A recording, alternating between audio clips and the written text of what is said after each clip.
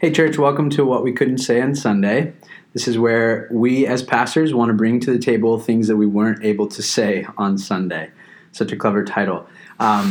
We have a great show for you. We've got special guests, Sam and Ross, your very own pastors. So I'm excited to hear from them. We have How can we be guests if we're here every week? Yeah. Well, yeah, you're guests who are on these the guys? show. Yeah. But we're gonna hear from Pastor Ross on his sermon last Sunday on Luke 1:1-5, and he's gonna cover. Oh yeah, It was the best intro sermon I've ever heard for any book. it was so good. Yeah. And that was not me clapping. Yeah. It was. Wait, you were, man. It was me. I was clapping for Ross. So just to clarify. So in this podcast, Ross is going to get into what the Dead Sea Scrolls have to say and how they confirm the Gospel of Luke. He's also going to cover a more nerdy topic. The Bible is not mythological. He's going to get real nerdy on you.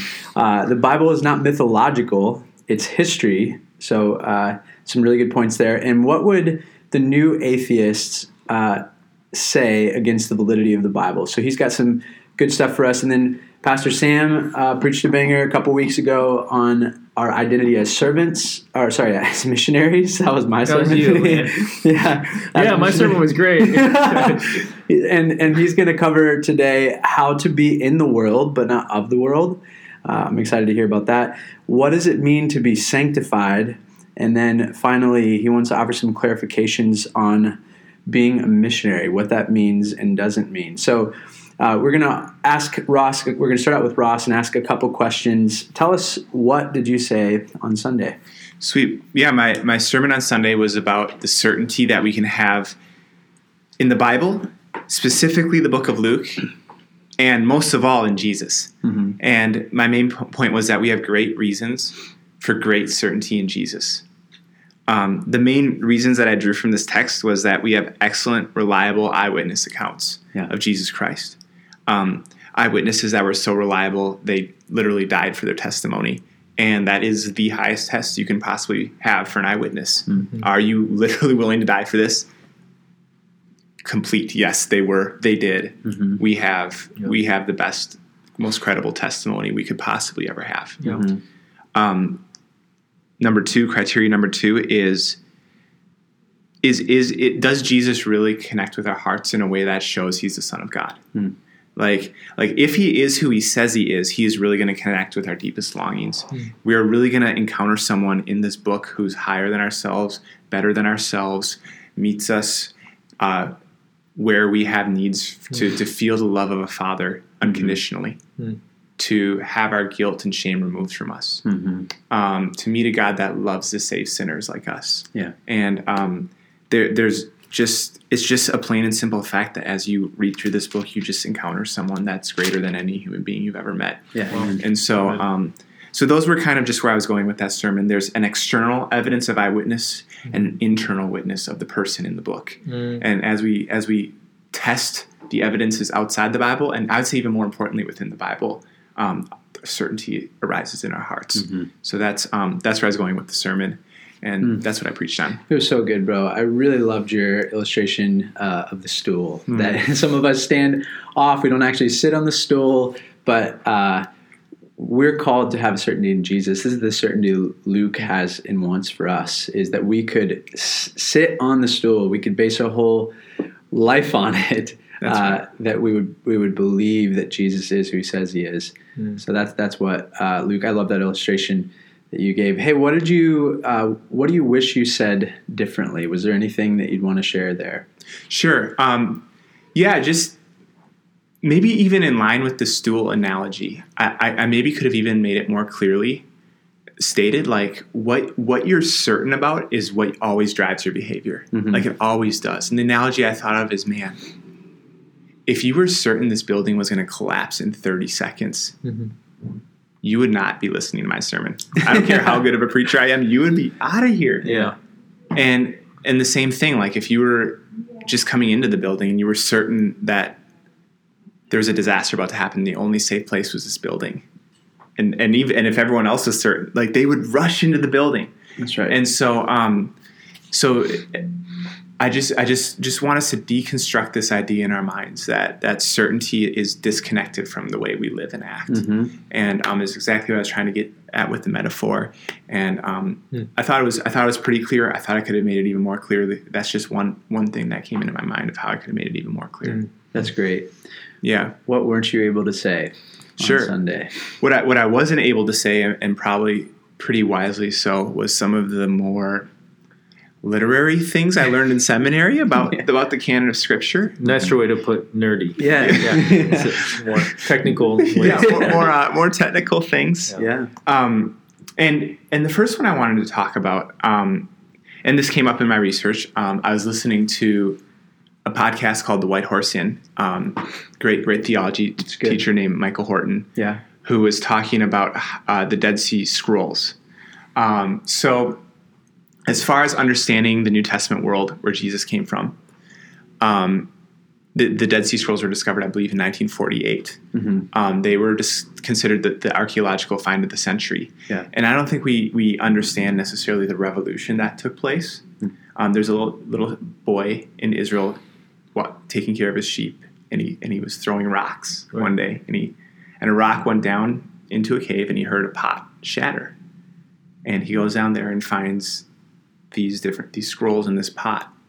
And of course he goes and tells someone, and things escalate, and before we know it, it's the biggest discovery of ancient world documents that is imaginable. That's so cool. People copying text in the exact era that Jesus lived in.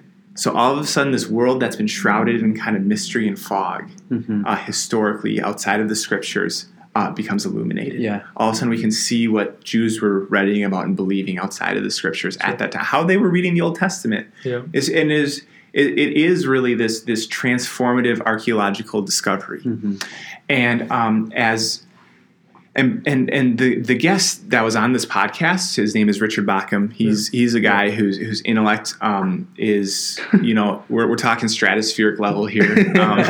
That's real. Yeah, he's over in Cambridge in debating the best minds about these things, and he reads the scrolls, he reads the Bible, and he makes this point that that Luke historically fits with the world. Of the Old Testament. And what he's saying is that's almost impossible to fake. Yeah. Like you read the book of Luke and you read the Dead Sea Scrolls, and it just feels consistent. It's the same culture, the same world. Like this is not written in 300 AD. Right. Like we're talking about an impossible leap for this not to be written in that era. Yeah. Good. No one could construe like how could I write a book from my great grandparents' point of view, and then they read it and be like, yeah, that you captured my life and my culture. Right. Like they'd be like, what is this? Like you don't understand. And Luke just fits into this historical era. Yeah. And I wish I could say more and describe. I haven't read the Dead Sea Scrolls, so I'm taking Richard Bauckham's word for it. But he's just like, man, the different factions, the different discussions, the different the way Jesus interacts with the Pharisees, man, that's like consistent with the beliefs the Pharisees would have had then, the beliefs Jews would have had then. It lines up. If it, as I say, if it walks like a duck, if it quacks like a duck, maybe I'm something like that. Sure. So that was one thing I was thinking about putting in the sermon as this just historically fits. And no ifs, ands, or buts about it. With the Dead Sea Scrolls, for years, critics would say, "Oh, your manuscripts are too new. They're not old enough. They're not old enough." And what people regularly saw, especially in Isaiah, is they would read Isaiah in their Bibles, and then they would read the Dead Sea Scrolls, provided you understood Hebrew. You're like, this is exactly the same thing. Yes. Provided some minor things that don't change any big picture realities. And that was so confirming that, man, what we have, the Bible we have in our hands is reliable. It is what they had. Yes. Minus very small scribal errors that don't affect theology. Yes. And that was another reason why it was such a huge find. Yeah. Yeah, that's good. Can I even restate that? Go ahead. So let's say the most recent texts we had from Isaiah were from 300 AD. Right. And they're saying, Isaiah was written long before that. Right. Certainly it's been changed since then. They were copying it down. To fit Jesus in, interpolations, right? Yes. Yep. Okay, now they find manuscripts from, let's say, 500 years earlier than that. Right. Oh, shoot. It's exactly the same. Right. Exactly. Like right. the Jews were faithful in propagating and copying down Scripture. There wasn't errors. There wasn't textual corruptions. Yeah. Largely, we have unchanged text handed down to us today. Sure. Yeah. And you're going to hear that from so many people on the street. Why do they come out with a new Bible every few years? Right. That's different. Yeah, yeah. Well, they're actually just updating the language. They're going back to Greek and Hebrew manuscripts That's right. that by the day become more authenticated as original. Yeah. More is being discovered. More is being, they find some fragments about Matthew that they think might be around year 100 or even before that. It's like, man, we're almost in some cases like, this is pretty darn close to actually the original. It's like, oh my gosh. And there's an absence as the timeline is filled in more. There's an absence of change. It's static. It's text back here is text right here, and it's just not changing. And so that's very good news for the Bible and for us. It's so important because we hear this over and over again. Oh, the Bible has been changed over the years. Well, really? Yeah. Have you studied textual criticism? Yeah. Because if you do study textual criticism, it hasn't been changed over the years. That's right. It better not have been changed because we're staking our whole life on it. And so we've done our due diligence. We've looked at it, and it is consistent. And even there are traditions of how they would copy it, especially I think the Essenes. Like if they had one mistake that was caught, they'd burn the entire scroll. That's right. Because this was God's word. You don't mess with God's divine word. And so that was the kind of people who were copying, not just people who were like, doing it while they're falling asleep and doing it while they're laying on their back and just very casual. Like it was like a very serious thing. It was like a job, like a scribe. You're literally copying God's word, and you had a whole vetting system. And this is and they had to check every letter. That's right. You couldn't write 2 letters without going back. You had to write 1 letter, go back, write another letter. And there's really just even some providence about the manuscripts that have been discovered. There's this guy named Tischendorf. His job was to go and he's basically Indiana Jones in the 1800s. Yeah. And he would go to old Christian places and look for manuscripts. And I think he ascends Mount Sinai. It's on Mount Sinai actually, and finds this monastery way up on the top of this mountain. Yeah, I've been there. St. Catherine's. You've been to St. Catherine's? I have. Wow. Yeah. And wait, I think I have. Yes, I have. That's crazy. So in the 1800s, he finds this stack of old papers that are about to be burned for heat in this monastery. Wow. Yeah. Well, it turns out this is Codex Sinaiticus. That's right. The most accurate preservation of the New Testament. He rescues it from that, and it continues to confirm and show us that we have an accurate depiction, an accurate version of the Scriptures right in our hands. And so God was very faithful to us. And I think he's at the base of the mountain, I remember. Okay. Yeah, at the base it's of not it? at the top, yeah. Okay. We're told in Luke that these things are written so that we might have certainty, and that would be true of all of Scripture, that the Scripture is for us to have certainty about what we believe. How does this extra biblical evidence serve your certainty? Like, in other words, how do we weigh evidence that's outside of Scripture, and how does that actually how should that stir a Christian's faith? I feel helped by what you're sharing, but could you speak a little bit more to that just for a minute here? I think one thing it shows is God's providential hand preserving His Scriptures. Like if this is the book that we need in order to know Him, then He's going to guide history in a way that preserves it. That's good, and that's exactly what we've seen. Yeah, that's exactly against all odds. Do you know how many documents we have from the ancient world? All right. Like maybe nothing almost. Yeah, like very little. Like when we're talking about we have Homer and we have all these historians. Man, we're talking like we have like 5 manuscripts of theirs from like 1,000 years later after it was originally written, and no one knows if this is Homer or not. But it's like, and then we go to the New Testament and we're like 15,000 manuscripts, right? And it's just it just starts to boggle the mind when you start to add up the numbers. Like, what in the world? Why is this book surpassing every other book? Well, let's jump on that more of what you just said, Daniel. How do we factor in how much confidence we have because that this is the Word of God, and because the Word of God is true, and therefore these things are just basically confirming. I almost don't want to use the word confirming, because it's like, to confirm means that you're an authority outside of the authority, because it's the authority, and now we're taking lesser authorities and saying, okay, all right, God, you're legit, right? Because he's true. Other people are going to reflect that. Maybe that's a better word. Yeah. It's gonna be consistent with it. Right. Yeah. It's just dangerous to say, well, I'll believe the Bible once I see enough evidences, right? The Bible is true, and therefore you're going to see evidences. Ultimately, you're going to see it in the person of Jesus. Is Jesus' message, life, and what he's done in history, is it consistent with reality?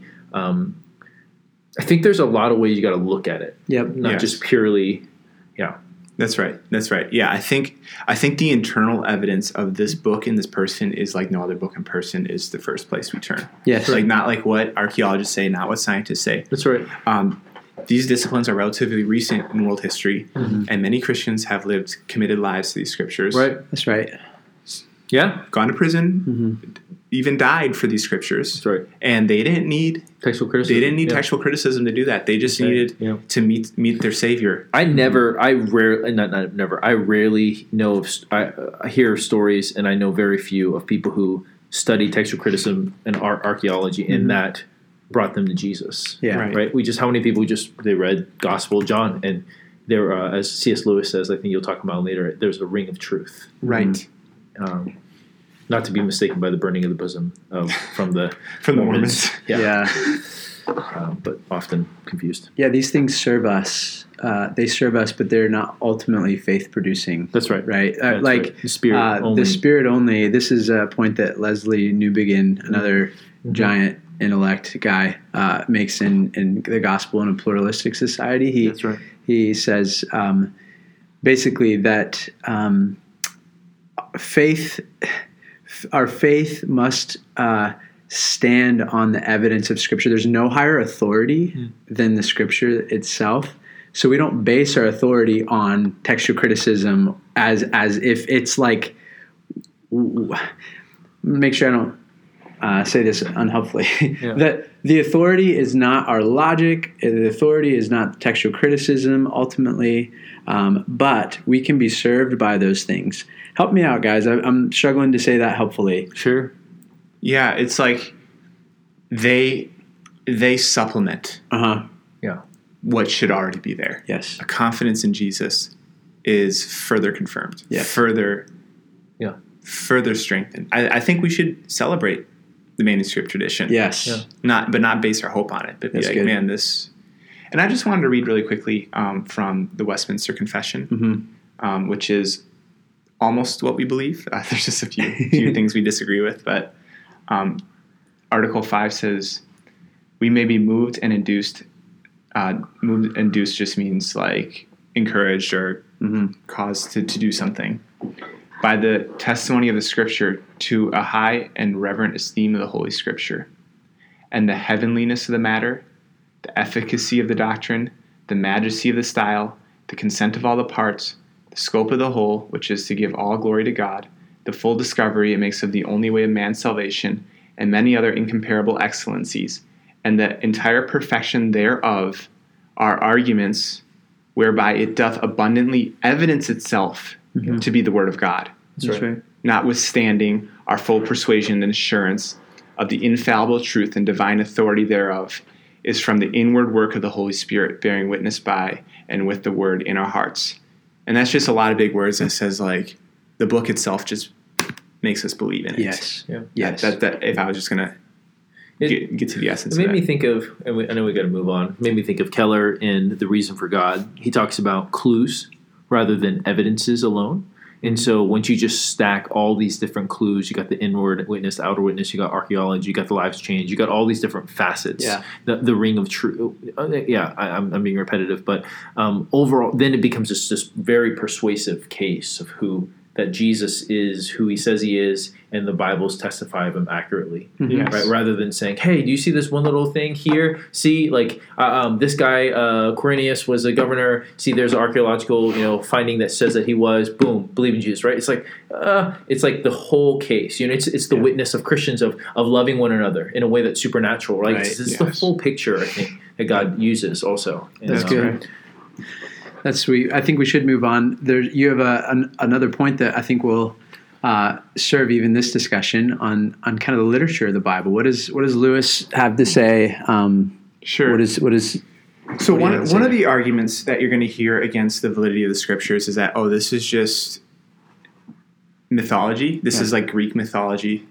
This is just, there's all sorts of ancient world stories about gods doing crazy things, gods interacting with human beings, right. gods, someone will say even dying and rising. Right. This is just one version of ancient world mythology that someone just took as real, and it just kind of went from there. And look how many flood narratives there are, right? Yeah. This is Bart Ehrman is a guy you'll hear say this. If you ever heard that name before, the Jesus something or another, Jesus Society or something he calls it, but it is not Christian. and he'll say, this is just mythology.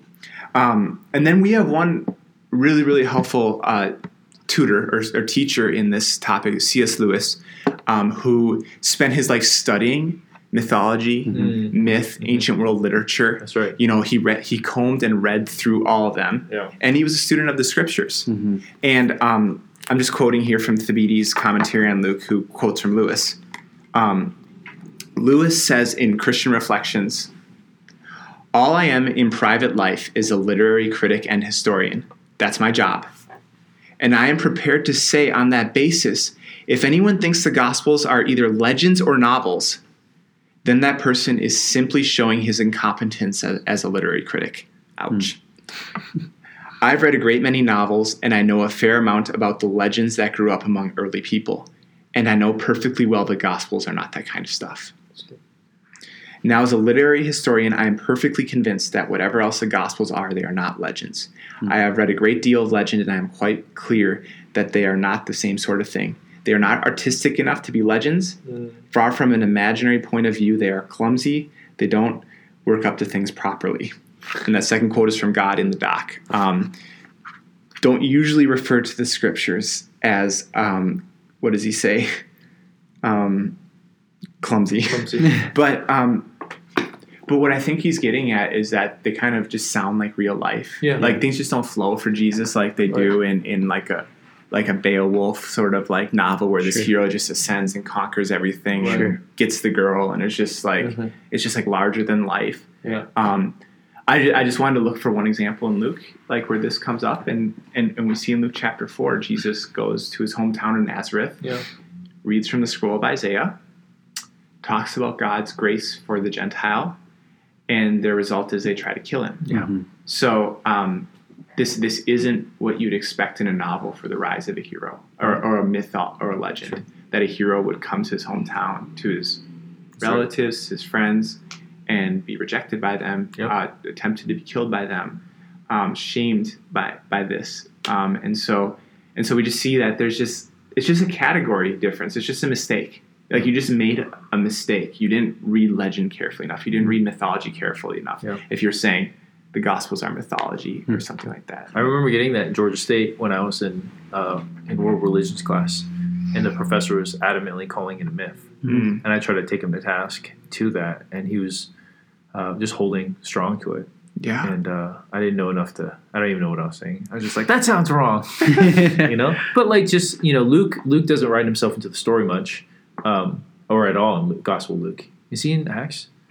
Yes. Yeah. Yes, he refers to us sometimes with Paul on his mission. But in general, when you look at the Gospels... Which he wasn't there, so he couldn't write himself. There we go. That's right. He wasn't with Jesus, right? Yeah. But when you look at the New Testament, a lot of the authors write about themselves in ways that you would never write about yourself. Right. If you were making this up. I mean, they look like absolute buffoons who don't get it. That's right. And their prejudice is being shown, their incompetencies, their pride. I mean, you just don't write that. Yep. Exactly. Yeah, and one other thing is that would be impossible for this to be myth back then is that you primarily have women testifying to the resurrection. That's right. And their testimony, I mean, unfortunately, this is wrong, but it wasn't even admissible in court back then. It just was not counted credible. That's right. And so if Luke was trying to invent something that would persuade people... Well, and his Gentile love and the love of the poor. I mean, just...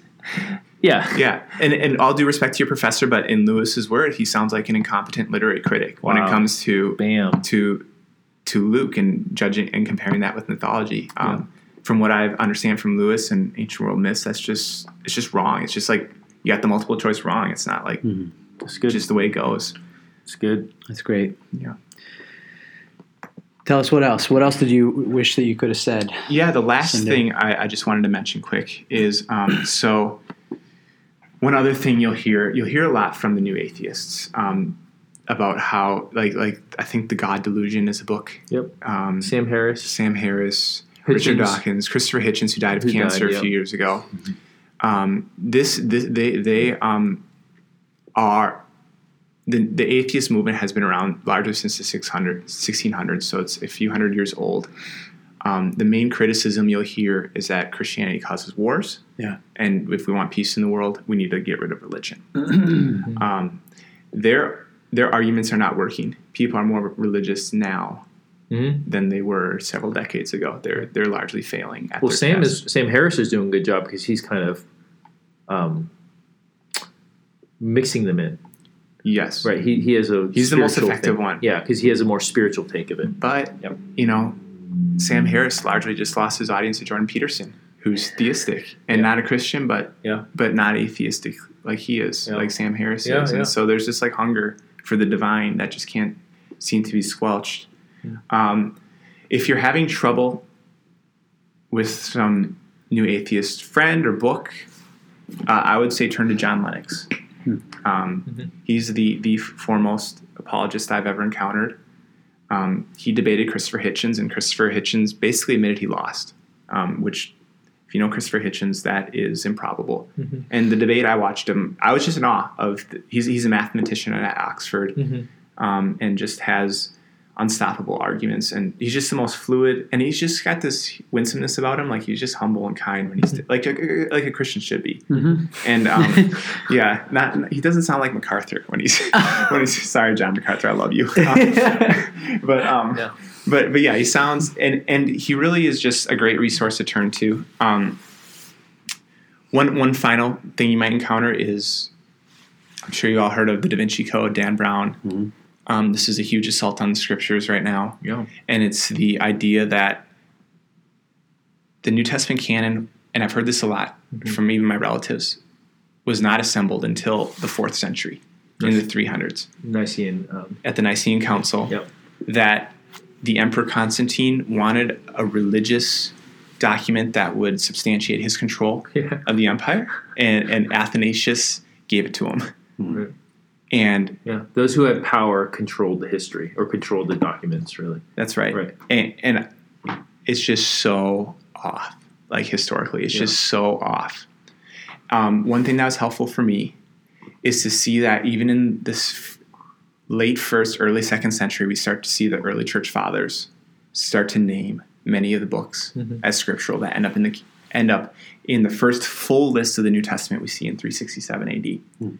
So already there's this witness, and there's so many letters circulating. There's so many books circulating during this time, and there seems to be a certain few that are testifying to God's people that this is the voice of God, not the voice of man. And and independently, different church fathers are saying. And they had other tests like apostolic writer, or they were a close associate with apostolic writer, and so forth. Yes. There's like three or four tests. And these people were like the disciples of John, people like they're that connected to the New Testament, and they're starting to understand these books as authoritative witnesses. Even Paul, even Peter calls Paul's writing scripture. So they're hard to understand. As they do the other scriptures. And so even amongst the New Testament writers, there's so early there's already this clear, like, these are scriptural books.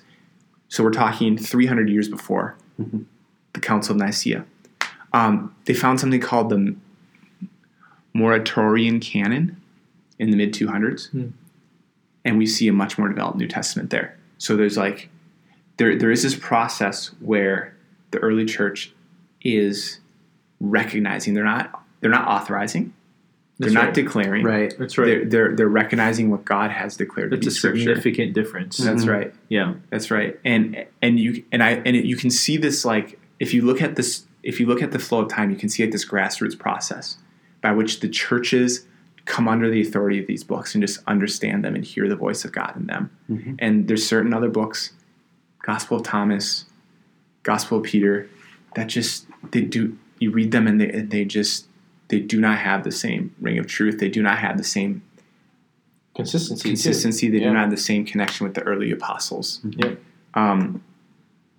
Origen also, 250, names many of the books. And then when you get to the Nicene Council, it's just such a turnaround to say that, like, Athanasius, like, was this villain who got his way. He was in the minority.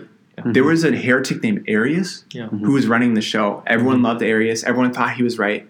Athanasius was like this guy who kept getting kicked out into the desert. Yeah. And just faithfully defended the scriptures, faithfully served God, and thankfully God moved in that council, and they authorized what the church had already recognized. They recognized what the church had already recognized many hundreds of years before.